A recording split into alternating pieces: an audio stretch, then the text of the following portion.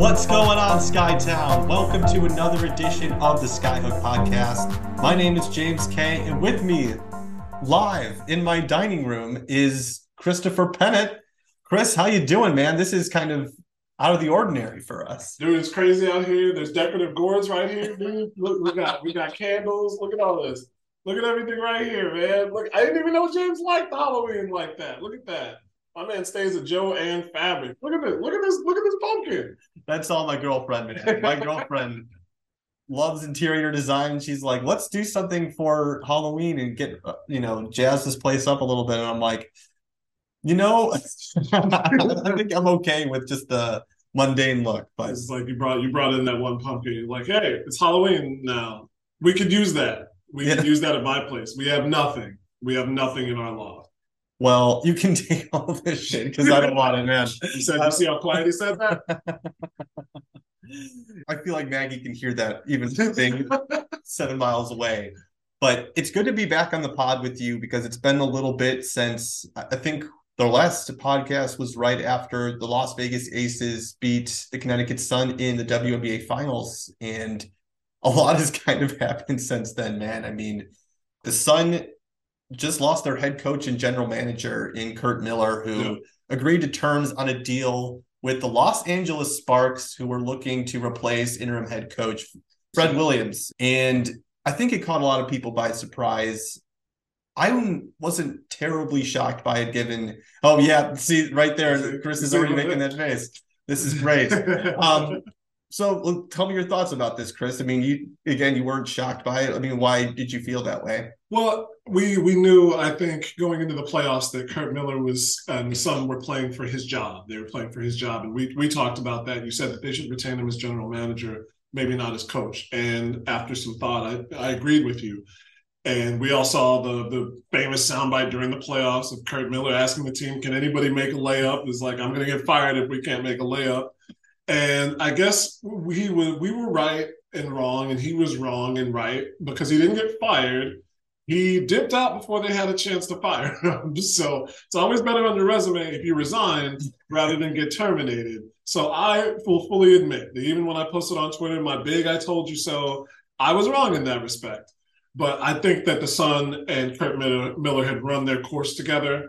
And I like this move. I don't want to get into it yet because we haven't gone back and forth on that. But I was not surprised. I think that their time had run its course. When you get to the finals twice, have the team on paper that should win and don't win or don't really come. Well, they came close the first time. They did not come close the second time. I don't know what else you can really do. The Sun are at a crossroads, and Curt got out while the time was right for him. I think so too. And the Next reported that the agreement for Curt to move on was mutual. And it is kind of interesting because you look at how the organization was structured with Curt got his extension when the team president, Jen Rosati, was not there. And it did feel like when you have new leadership wants to steer the ship by itself, or at least with people that they picked for certain positions. And it did kind of seem like the writing was on the wall. I mean, the way that Curt talked about his role this past season, where he said, this is the least amount of coaching I've done since I've been with the Sun, and it kind of made sense for this to play out the way that it did, because I think Curt Miller is actually a good coach. I do think that there are some things where every coach, like there's certain instances or games that coaches would like to have back. Same thing with players. It is just so hard being both a general manager and a head coach when those responsibilities, I mean, it requires two people, and kudos to James Wade for being able to make that work. But even then, I mean, he struggled with it at the top of his tenure with the Chicago Sky. So it kind of made sense that Curt was able to move on, go to a situation where the LA Sparks only have 2 guaranteed contracts heading into next year. And he can mold the roster along with whoever becomes the next general manager. Maybe we can talk about that in a sec. But it did kind of make sense, just given the vibes just felt so off in those post-game pressers when he was talking about certain things. And I wasn't shocked by this, and I think it makes sense for both sides as well. Yeah, I can't say more than that. I think it's going to be it's odd. I think when you have a position like head coach plus general manager, as you do in the WNBA, And a lot of coaches have succeeded with it because that's the system that's in place. And until the system changes league wide, that's going to be the system that's in place. It's like having player coaches, player managers for the first half of the 20th century before that went out of fashion. So I think it's something that we've seen coaches succeed at many times over. And I think it's odd that I don't think it's odd that he was hired as a coach, because I think he's a coach first and foremost. Yeah. But I think his ability to identify talent, which is what you alluded to, is very good. It's putting the talent together that is the issue, and making it achieve to its highest potential together, which is the issue. That's going to be the main focus in Los Angeles, where they've got pieces. They've got Brittany Sykes, they have Kennedy Carter, they have Jordan Canada, they have, and Nneka Egomake. Well, she's a free agent. You know, yes, she did say that she wants to be a part of this. I want to put that out there. She did tell, I think it was the LA Times, that she wants to be a part of the rebuilding process. And I mean, she's comfortable in LA. She's accomplished a lot in LA.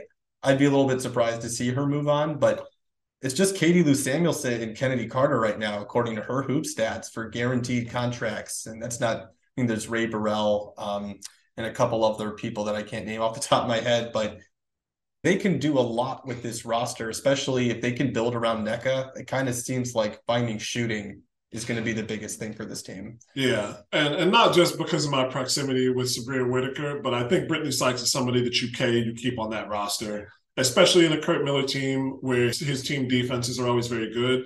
That's another player you can build around on the defensive end. And besides having Nneka like clean up the boards, Brittany Sykes is a disruptor. She is somebody who runs the floor with the ball as well as anybody in the league. She's somebody that you keep on your roster first and foremost. So I think there's like you said, there's a lot of flexibility. It's about getting the coaching staff around him, especially in the position where they've had such instability since Derek Fisher came on board and then left, where he really has to shine, where the team really has to step up. They have to put good coaches around him in order to make that roster achieve to its fullest potential. Completely agree with that. And I'm curious what direction Curt wants to go with after using that four big lineup that it's enticing at times, but then you see teams like the Las Vegas Aces, who won a championship, being able to go small. And I mean, again, that's a really well-constructed roster that had many all-stars on it. So maybe that's the exception to the rule.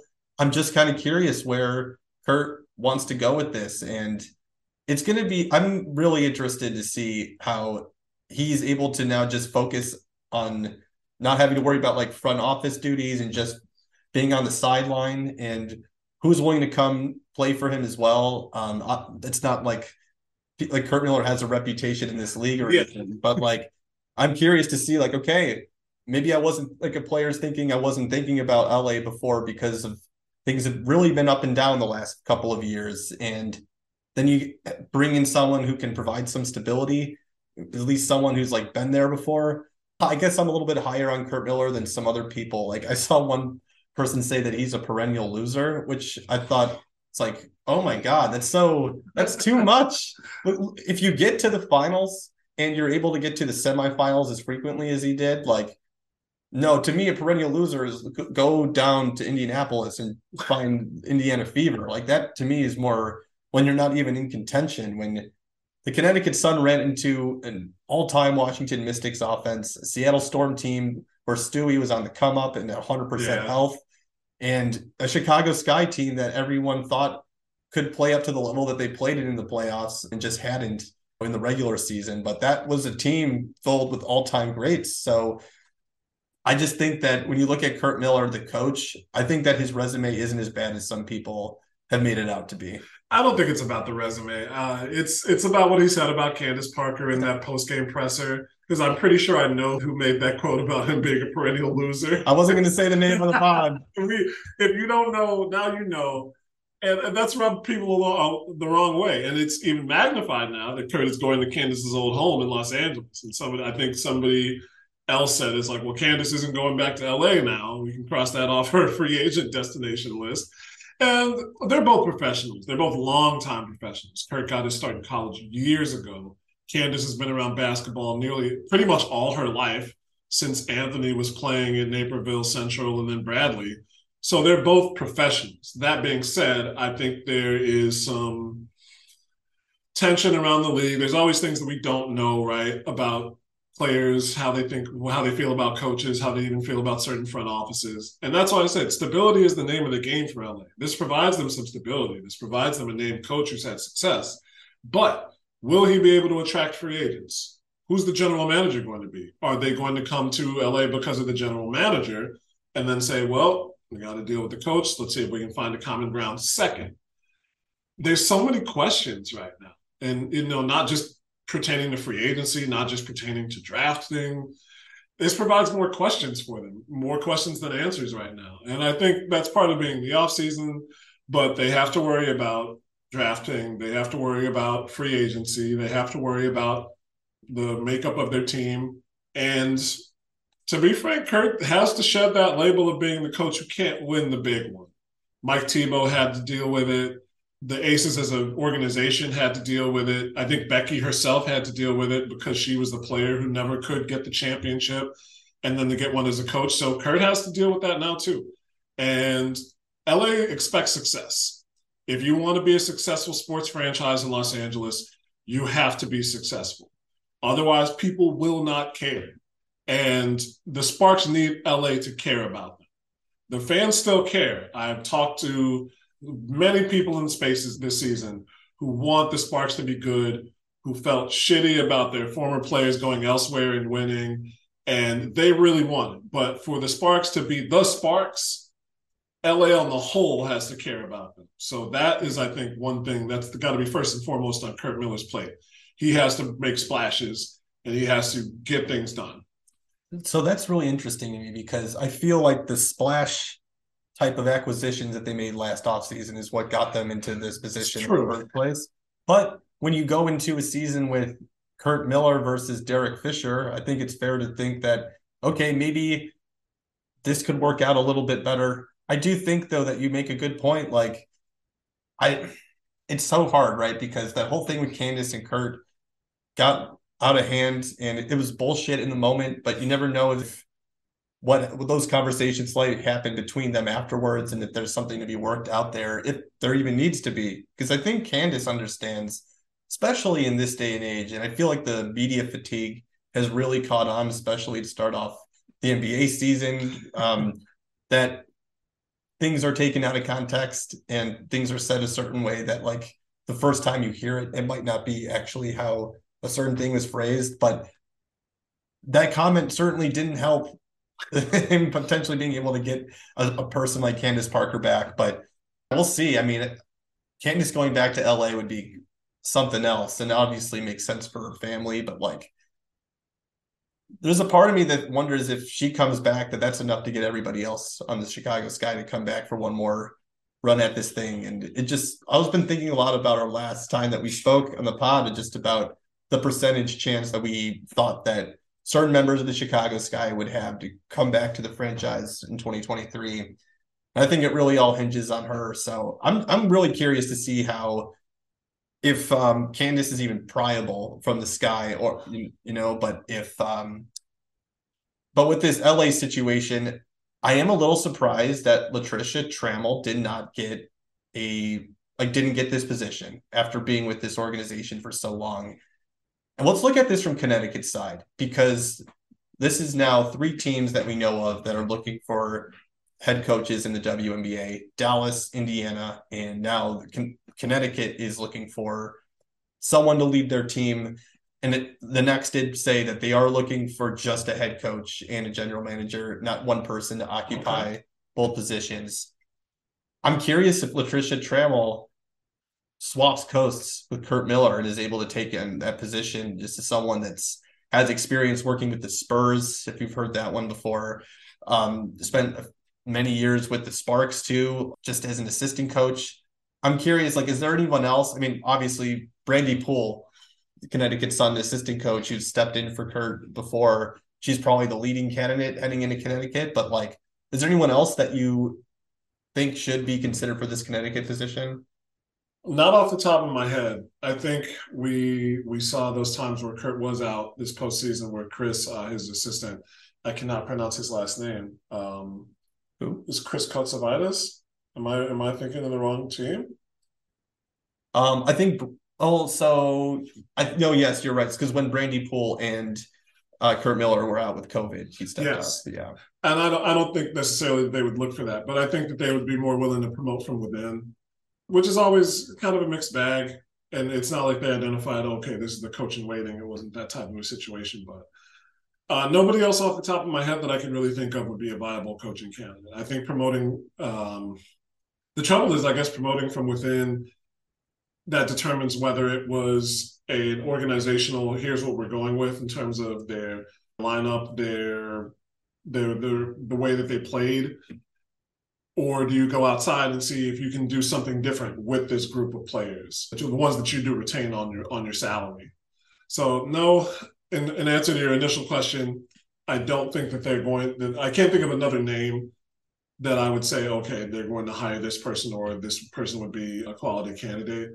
But do you promote from within? Do you bring in the same person? Do you bring in somebody from within the organization already? Or do you, like you said, go outside of the organization, look to a team that's had some success in a specific area, particularly offensively, and hire that person? I think that's kind of the direction they should go in a little bit, is try to make the most out of this offense as well. Even though they do have great defenders in Alyssa Thomas, Jasmine Thomas, and Jonquel Jones, I feel like they're going to go with the veteran coach. I could see Pokey Chapman coming in, having gotten to the finals before. I could see someone like that come in and just kind of like reset the vibe in Connecticut as well. I mean, I'm curious to see if there are other veteran coaches out there that are going to want to pursue this job, and if Brandy Poole is not going to be the next head coach. But if I had to put money on it, I do think it is probably going to be Brandy Poole. And one thing that I thought was interesting that Annie Costabile, the Chicago Sun-Times, reported was that Emery Vatan-Sever did not get a coaching interview, like a head coaching interview for, or has no one reached out to him about that. And I'm surprised because I feel like when you're a top assistant on a really successful team, championship winning team, that you would probably hear something from some front office just being like, hey, let's just hear what your perspective is. What, like, if we were to give you the keys to the organization, like, what would you want? What would your view be? Or like, what do you think of our roster? These conversations, and I know he's also coaching right now. I believe he's coaching in Turkey, but I am kind of curious to just see like what an organization, like, if you, the guy that's just so positive, like seriously, one of the nicest people you will ever meet, who knows basketball. He does a lot of the scouting, like how that guy doesn't get an interview. I am a little bit curious about how that works. And same thing with Tanya Edwards, like just someone that's been around for a while, just to pique her interest. Again, you should check out Annie's article on Sun-Times website about this, because she does a little bit of real estate on the side. Ann Waters apparently wrote a book that's going to be coming out. It's kind of wild, but I'm just curious, like, what those two need to do to get an interview. Well, I don't know how much leverage the team has in, saying, hey, we want to keep this person. We don't want them to interview. You hear about that in sports, right? It's like, we won't grant interviews for this person. And with a coach like Emery, as you said, who handles a lot of scouting, who's a positive influence on the team, that's somebody you want to retain on your staff.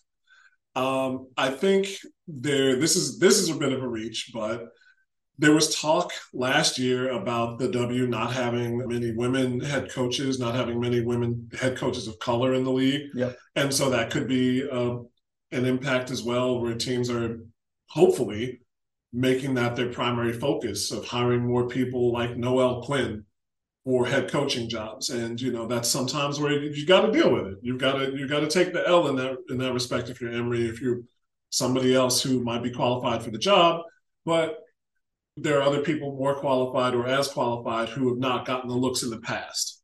So I think those are possibilities, right? Yeah. And maybe it's just not, he doesn't feel like it's his time yet. It could be any number of things, but I guess it is odd for teams not to interview, especially when you had somebody like that. But then, for some assistants, it just takes a long time. Yeah. For some assistants, it really just takes a long time, where teams don't look at you for varying reasons. They want a veteran coach, like you said. They don't necessarily know what direction they want to go in. Some teams are just clueless and they hire the wrong person. Yeah. So Emery could be on benches for a long time, maybe another 4 or 5 years before he ever gets the shot. But I've been around this guy long enough to know that the coaching staff has been pretty damn good. And so I think he'd be somebody who'd get a look down the line. It just depends on which team calls first, what they're looking for, and if it's the right fit. I completely agree with all of that. And it should be teams' priorities to hire women of color or someone that doesn't identify within the gender binary, because there are plenty of coaches out there. Like, one that I haven't really thought about this, so bear with me with this, but what if Teresa Witherspoon was interested in coming back from the NBA and potentially coaching a WNBA team? I mean, if a team is willing to put their money where their mouth is, I'm curious if that's something that we could see more, like the pipeline from WNBA player or coach going to the NBA, if that gets crushed a little bit by there just being more coaching opportunities in the W. I mean, one thing I just think that teams have to brace for is that dynamic kind of shifting once there are more teams and there's more resources, where you can have just one person focus on that select job instead of trying to dip their feet into all these different pools, because it's really hard to do both jobs. It's very few people in sports history, and really, honestly, if you just look at it more in the last 20, 30 years, that have been successful being able to occupy both of those positions. So I think that's enough Curt Miller, son. This is Chicago Sky podcast, but we're branching out. The Chicago Sky podcast. Remember that. Let's talk a little bit about the 2023 WNBA draft. So on November 11th, the draft lottery is going to be announced, and the Chicago Sky have the 5th pick. They are outside of the lottery, but there are a lot of good prospects coming in, and I'm excited to see who you're excited about to see at the next level, because there's a couple of names one that we've talked about on this podcast with Diamond Miller, who to me is, like, after Aaliyah Boston, has got to be one of the biggest gems in the draft. And I can already see her in sky blue and yellow running in transition with Ka. But who excites you about, like, for coming into the league next year? It's tough to say outside of the top 2, Aaliyah, Diamond. I like Haley Jones a lot. I do like Haley Jones a lot, and those should be your top 3 picks no matter what, which is interesting. Do this guy try to trade up? Ashley Jones is somebody who's gotten some publicity, but I remember we talked about that. Well, that's just because you went to Iowa, man. It was like, no, I know. Call that bias. I told you how I feel about. Oh, that's true. My bad. Bachelor degree university. It's tough because I need to watch more. Let me fully admit that again. I need to watch more on the college game. But boy, the mock draft that I found on lines.com lists Elizabeth Kitley as the 5th pick. And they've listed Elizabeth Kitley as the 5th pick, I think, the last couple of months. I think their top 5 has been unchanged. And I took a look at her, and she's nice for a big. She's got good footwork. She rebounds well. She runs the floor well. She can shoot that turnaround jump shot with regularity. The problem is she doesn't really shoot the ball from outside at all.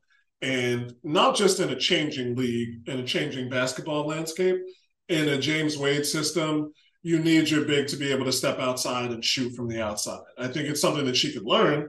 We've seen tons of bigs in all levels of basketball learn to shoot the 3 now, because otherwise they won't have staying power. But I think she looks, in terms of the WNBA, still pretty raw. I don't know how long, if she would be able to make a roster, and I don't know if that's somebody you draft with your top pick, your first round pick, especially in this draft. So I think I would love to see them trade up for Diamond Miller. I think if you do let Candace go, then you can at least come back with a strong prospect and somebody who does not have to carry the offensive load. We saw Ryan Howard do it with Atlanta, but they felt they came that close to making the playoffs. And right now, if you bring in Diamond and let Candace go, then you still got her with conceivably Kalia Copper as the primary offensive option. Hopefully, if you get more burn for Ruthie, you have Azari Stevens still ready to step into an increased role as well. So I think if you are willing to, depending on what you're willing to part ways with, and considering that the fifth pick is not that far of a step down from the fourth or third, maybe, well, maybe they trade up.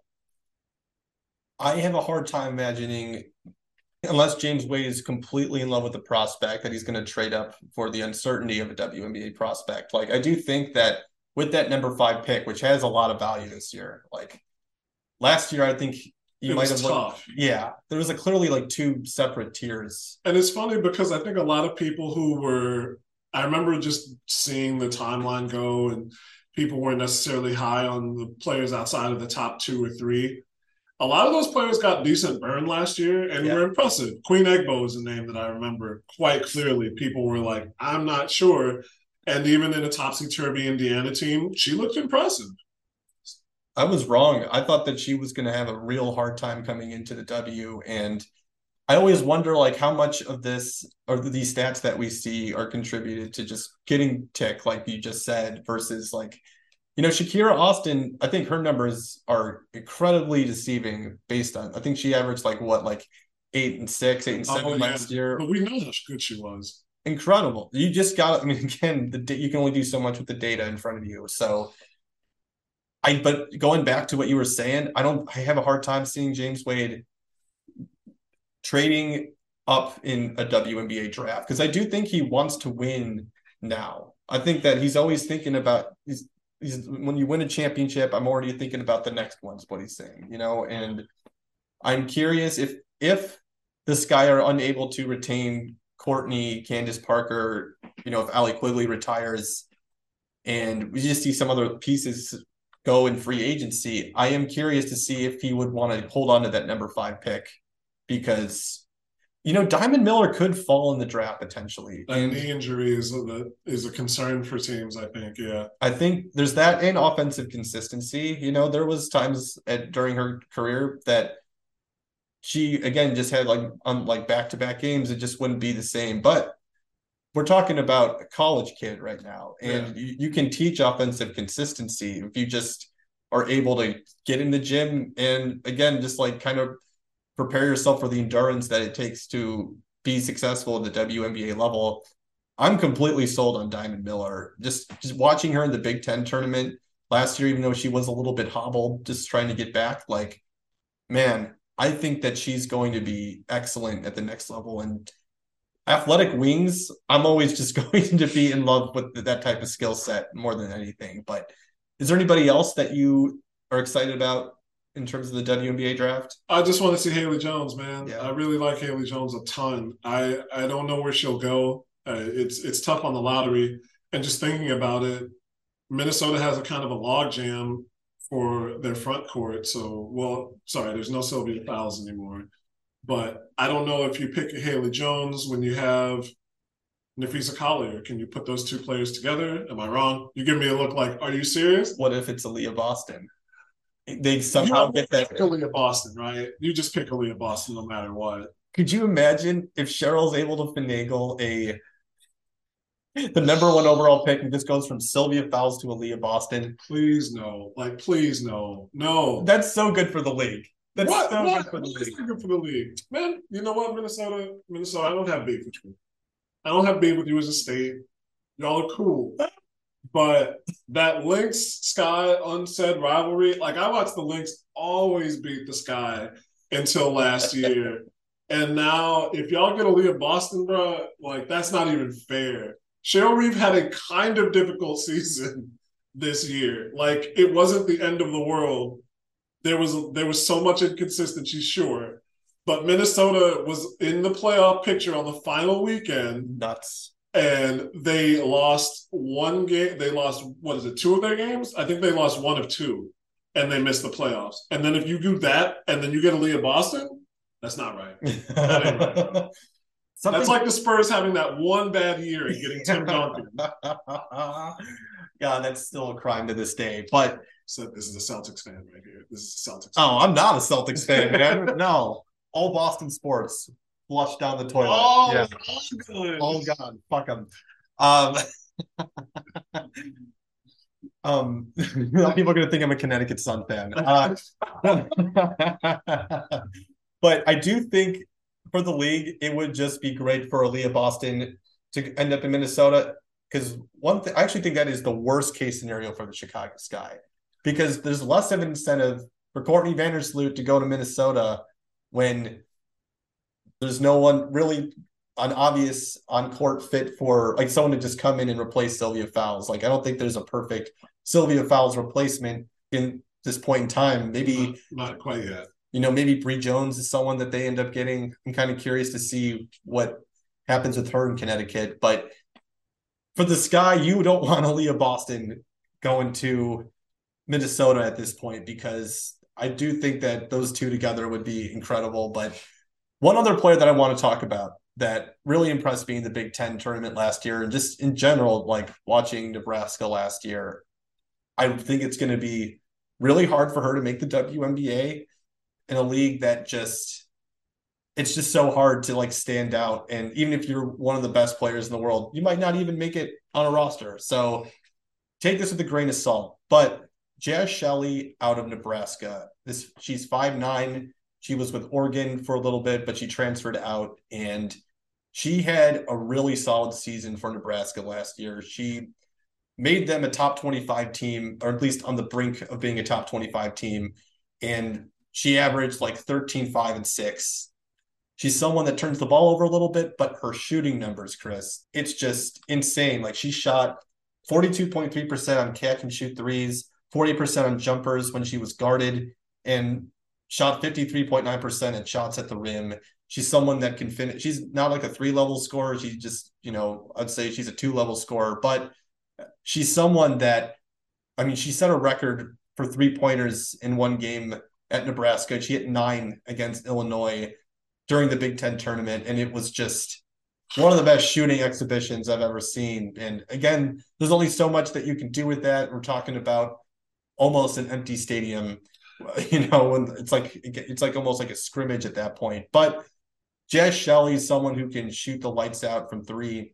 And I'm curious if, depending on where she would go in the WNBA, whether she would kind of benefit from not being the focal point of another team's game plan, kind of like Veronica Burton before she left Northwestern, because Veronica Burton had no one around her. And all due respect to the people at Northwestern, but they didn't have anyone that averaged more than 10 points a game. And just watched Veronica Burton last year, the year before, they would just collapse on her. And now Veronica Burton with the Dallas Wings only has to really worry about being a hawk on the perimeter, getting her teammates involved. And I'm assuming that she's probably going to spend the entire offseason in the gym working on her three-point shot. But at the same time, I do think that she is someone, like if you look at what her trajectory was coming into the WNBA, and Jazz Shelley, who had a way better team than Veronica Burton did at Northwestern. It's not perfect like that. But when you remove her from that situation where she's the focal point of the other team's game plan, I'm curious how she can turn herself into this off-ball threat who can run a little pick and roll for you, if that will be attractive to a WNBA team. I mean, she's got Olympic experience coming from Australia. Like, I'm really intrigued by what she does with Nebraska to see if her draft stock increases. But have you watched Jazz Shelley at all? I mean, I can't imagine anyone watching a ton of Nebraska games last season, given how low. No, that's the thing. I'm still like confused that Nebraska's in the Big Ten. Yeah. It still throws me off. I have not had the chance to see her. And a lot of the times when we're on this podcast, the players you mentioned are notable names to watch. So this draft, as much as I know that this is going to be a top quality draft, and there's names that we haven't even mentioned, one that I has on my computer right now that I'm going to get to, it's something that's on my radar now. I got the chance to watch a lot of the names in the Big Ten that were mentioned, as well as like the SEC close by schools. Ryan Howard was last year, Caitlin Clark, obviously. And then Veronica Burton, because she's fairly local, and my good friend goes to Northwestern, and he will talk anything Northwestern, no matter what. So shout out to my guy Austin. But that's another player to watch. I want to see who comes out locally in terms of Chicago and the area. So it's on my radar now to watch, and it's good to have a player like that in your back pocket, I think, as an analyst and as a coach, because I think we're getting more towards the time where we're going to have some 3-year players in women's college ball as the overseas market opens up, as expansion finally happens. There's going to be some players who might come out early. It's not happening now, but it might come soon. And then you have a player like Jazz Shelley who can stay for their senior year, get more experience, hopefully stay injury free. And then they get the looks like Veronica Burton did. Like even some of the players who have hardship contracts did this past season. I think one other player I am excited to see is Maddie Siegrist, just looking stats wise. Yeah. And the Big East is, especially now that Connecticut's back in, I think the Big East is a quality conference. Yes. It's been a quality conference. You've had Marquette, DePaul, and Villanova, to be frank. And Maddie Siegrist, I like her as a tall 3-level scorer. Somebody who can shoot the 3 outside. She runs through screens very well, and she finishes strong through contact. And I think that's hard to find. When Megan Gustafson was leading the world in a lot of categories, you could tell it was not necessarily playing against inferior competition, but there's times where you can just get away with being big down low and being able to go up and just go up and go up and go up. When I look at Maddie Siegrist, she's a player who can finish through that contact, but she's got technically sound footwork by the rim. She goes up for the offensive glass, and you've got to follow her pretty much everywhere because she can hit in the mid-range, she can hit in the paint, and she can hit from 3. Her 3-point stats haven't changed that much over her career. She started out her career 32.5, raised it to 36 after the pandemic, and then went down to 34 and like just above 34.5. That's not bad, especially for somebody who has a small power forward, kind of that tweener forward on the in the post. And that's somebody who might be in that range of the number 5 pick. Not a world beater, not a we are going to stop the world to get this player person, but somebody who you could reasonably have on your team. That again begs the question, what do you do with Ruthie Hebert? Yeah. So I'll leave it at that. But I want to see what Maddie Siegrist does this year. Me too. I'm really excited to watch her because I think she was picked before the season to be the Big East Player of the Year. I mean, think about how big a statement that is. That's a big fucking deal. Yeah. You have Azzy Fudd on another team. Oh man, hearing great things about her. So I'm really excited to watch the Big East, but also for Anissa Morrow. Yes. Just man, now that that was a veteran team last year for DePaul. I'm curious if they just give her the keys, and man, because she's someone that can play make.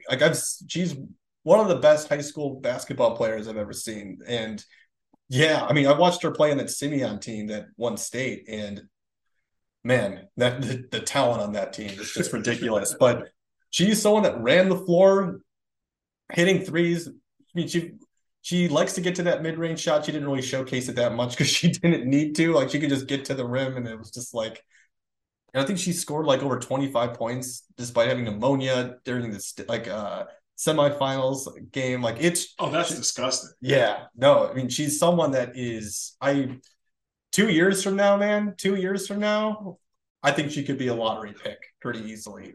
And that's something that's the thing. It's like, do you come out early and just get in the draft, or do you wait for that lottery money? No, man, that NIL money is so good right now. Oh, okay. That's a good point. Like women's basketball players, I think, average the highest amount of money per social media post. And man, I mean, I'm sure that's propelled by Paige Beckers to a certain degree. And I can't think of her name, Hannah from fucking Louisville. Man, what is it? Haley Van Lith? Yeah. Like, I do think that those two probably prop that up quite a bit, but I am curious to see how the NIL deals impact college sports just for a while now because of that. But Chris, let's wrap it up with some EuroLeague. I have been getting ready for one. I got a new job at Clutch Point, so I'm excited that I'm going to be writing about women's sports over there. I'm going to try to do some league-wide coverage of the W this year as well. But so I've been preparing for that and the college season. Tell me a little bit about some of the stuff that's happening with the Chicago Skies overseas. Well, I know everybody outside of a few people have stated they have had trouble finding information, trouble finding ways to watch overseas. I'll tell you this, once EuroLeague starts, once the EuroLeague bracket starts, check YouTube. A lot of times they'll put those games on YouTube for free. They want people to watch. And so live your life without a paywall as much as you possibly can until the paywall goes up. So check YouTube, keep an eye on FIBA, it'll be out there. So I wasn't able to find too much information, but I think a couple of names that'd be of interest to Sky fans are Dana Evans and Rebecca Gardner. Rebecca Gardner's back with Spargerona, who had such a good campaign last year. And she's been what you'd expect from Rebecca Gardner, consistent. Mm-hmm. They played Valencia on October 5th. She had 12, 6, and 5, shot 6 of 10 from the field. Against Encina Lugo, she had 10 points, and then she had 14 points and 6 boards the other day, along with, take a guess, 5 steals. In that Valencia game, I think she had 6 steals. So if you know Rebecca Gardner, she's going to pick your pocket. And I had an argument with somebody who just, I guess, wanted to fight that day because I put up a stat, kind of somewhat cherry picked, but I think just her numbers in a lot of different categories from my weekly rundown of, here's my update in the rankings for the week. And she was very high on efficiency, very high on steals per game, as you would imagine. And there was something specific that she was averaging that only like a few other rookies were. And it was like Ryan Howard and a few other named rookies. And they were basically like, why are you putting them in the same category when they don't play the same roles on their team? Rebecca Gardner is a player who should have gotten some Rookie of the Year votes last year. We knew she wasn't going to win it. She didn't have the stats. But she had such an impact on their team that she was one of the primary focal points of the Sky second unit. And by the end of the season, she was sometimes the first or second person off the bench, not just the first guard off the bench. She was the first or second player off the bench in key games. So even if she's 31, even if she's 32, it doesn't really matter. You're coming into a new environment. And so Spargerona, Rebecca Gardner is going to be on that team. She's going to be performing all winter long. With Dana Evans, she's with Besiktas in Turkey, in Istanbul. And here's very important to note. The men's team is Besiktas JK. The women's team is Besiktas GKN Cargo. I don't know why. The sponsor's slightly different. But she's on that team with Michaela Onyenwere. So it'll be interesting to see how much time Dana Evans gets. And she had a really blockbuster first game with them. Like 28 points. Yeah. Right? Something like that. She shot crazily, which is kind of confusing because she's come back down to earth her next 2 games. It was kind of like what we saw this past W season where she got that start in the game 1 against the Sparks and lit the world up and then just kind of slowly came back. Those were circumstantial reasons to some degree, but it's worth keeping an eye on because they're going to play some decent competition. With Russia's war against Ukraine, a lot of talent, I think, is going to go to Turkey primarily because they are a country that just really, really, really bangs with their sports teams. The Galatasaray and Besiktas, Fenerbahce, like the whole Istanbul area of sports is incredibly competitive. Those are fierce rivalries. And so all of those teams want top quality players. And being on a team with Michaela Onyenwere, I think is going to, make Dana Evans better. She's going to have to be a good playmaker. And she's going to have the opportunity to shine as an offensive force. So I'm looking forward to see if her numbers increase again because she got high minutes in those 3 games.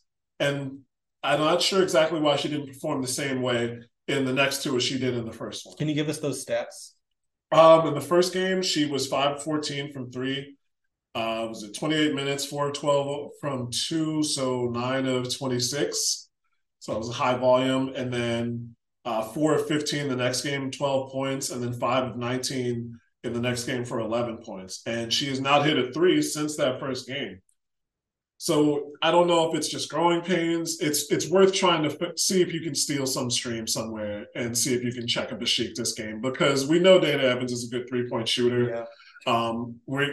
She keeps getting sponsorships, which is fantastic. So I want her to succeed. I know all of you who watch our show, all of you who are Sky fans want Dana Evans to succeed. So if you can steal a stream somewhere, if you can avoid getting a virus on your computer, find a Besiktas game. They'll be playing all winter long in Turkey. if you're really rich, just go to Istanbul and see them play. We need that Skyhook sponsorship money so we can do that. But I love those numbers from Dana. I don't care about the points at this point. Really? The volume. Okay. Get those shots up. Dana Evans is going to have a big 2023 WNBA season, whether that's with the Sky or whether it's elsewhere. I think a lot of it depends on if the Sky are able to retain all those veterans, and if she has to go back to that same role she had before, or if the Sky kind of navigate the scene, being like, you know what, I think that it makes sense for us to reboot in 2 years, over the next 2 years, and stay competitive, but still start to build something from the ground up again. And I think that if they do that, God, they got to give Dana Evans the keys, man. She is a special player. And I do think that one of the things that she talked about was wanting to improve as a facilitator when going overseas. How much development comes from that? James Wade is closer to Istanbul than we are. He can probably go see her, and when she comes closer to him, So I'm curious to see how that all is. Obviously, I think the priority would be to just throw the kitchen sink at keeping these veterans, obviously, but Dana Evans is going to have an enormous 2023 season. She's someone that if I was a degenerate sports gambler, I'd be looking at the most improved player list and see where her odds are, because I think that's coming. And it's been pretty exciting too to see her get some of these sponsorship deals. I don't know if you saw what Louisville did with the eyelashes. Eyelash vending machine? Genius. That is genius. It was incredible. That's how you should be marketing. Again, when we look at NIL money, when it comes to women's basketball players, they make the most money per social media post on average. This is how you market your best athletes. And Dana is someone that's super popular. She's with the Jordan brand. I love what she's doing from a business perspective, but more importantly, I love what she's going to bring to the table in 2023, because she can shoot the lights out. And I think that there's a way to make it work, even with somewhat shorter guards to just have a tougher time in the league.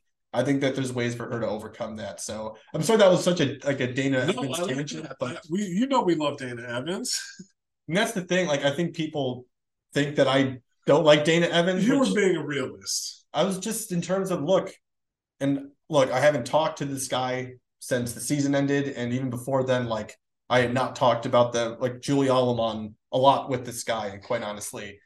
I think that if you were to bring someone like Julie Alleman into the fold, they probably had an expectation for how many minutes she was going to play. And you don't want to piss off players by being actually, no, we're going to give you this role, take it away. Look at how that looks with the rest of the league, trying to get free agents to come into your organization. Right. That situation doesn't exist anymore, Chris. And now all they have is minutes at least right now, they have a lot of minutes that could be eaten up. And I think Dana Evans should be considered highly for being able to consume some of them, because she is special.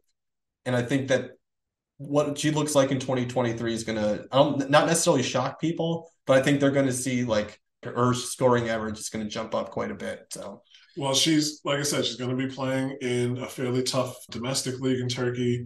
Besiktas has a long way to go if they want to make Euros. They're 0-3 right now, even with that 28 points that she scored in the first game. So, because you would hope that she would be able to play in the continental competition against the talent that is going to be there. But, like I said, long way to go. And no matter what, she'll be getting the experience she needs. Completely agree. Chris, anything else you want to talk about before we wrap up the podcast? Man, I got to go back to this pumpkin, man. Check this thing out. Look at that. Look at that.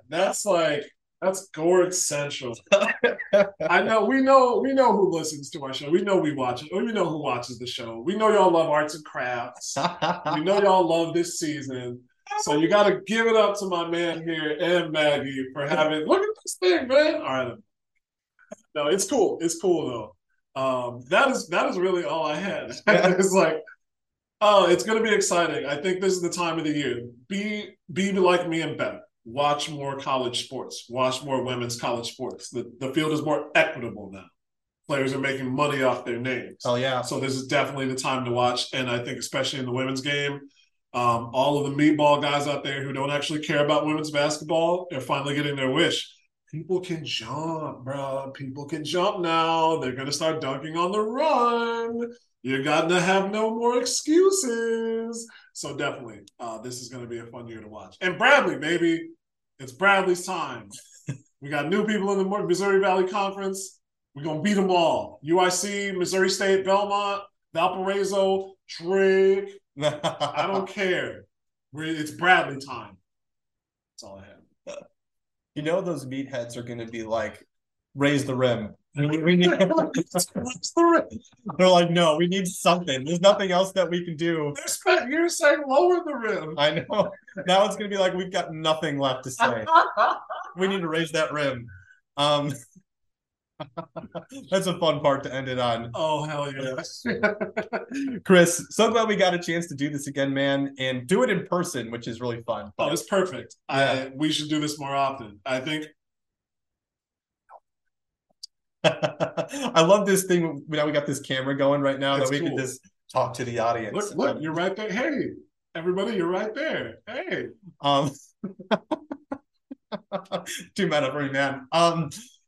But really, y'all, thank you so much for tuning into our show. If you want to contact us, you can always do so by emailing our mailbag, which is the skyhookmailbag@gmail.com. One more time, that is the skyhookmailbag@gmail.com.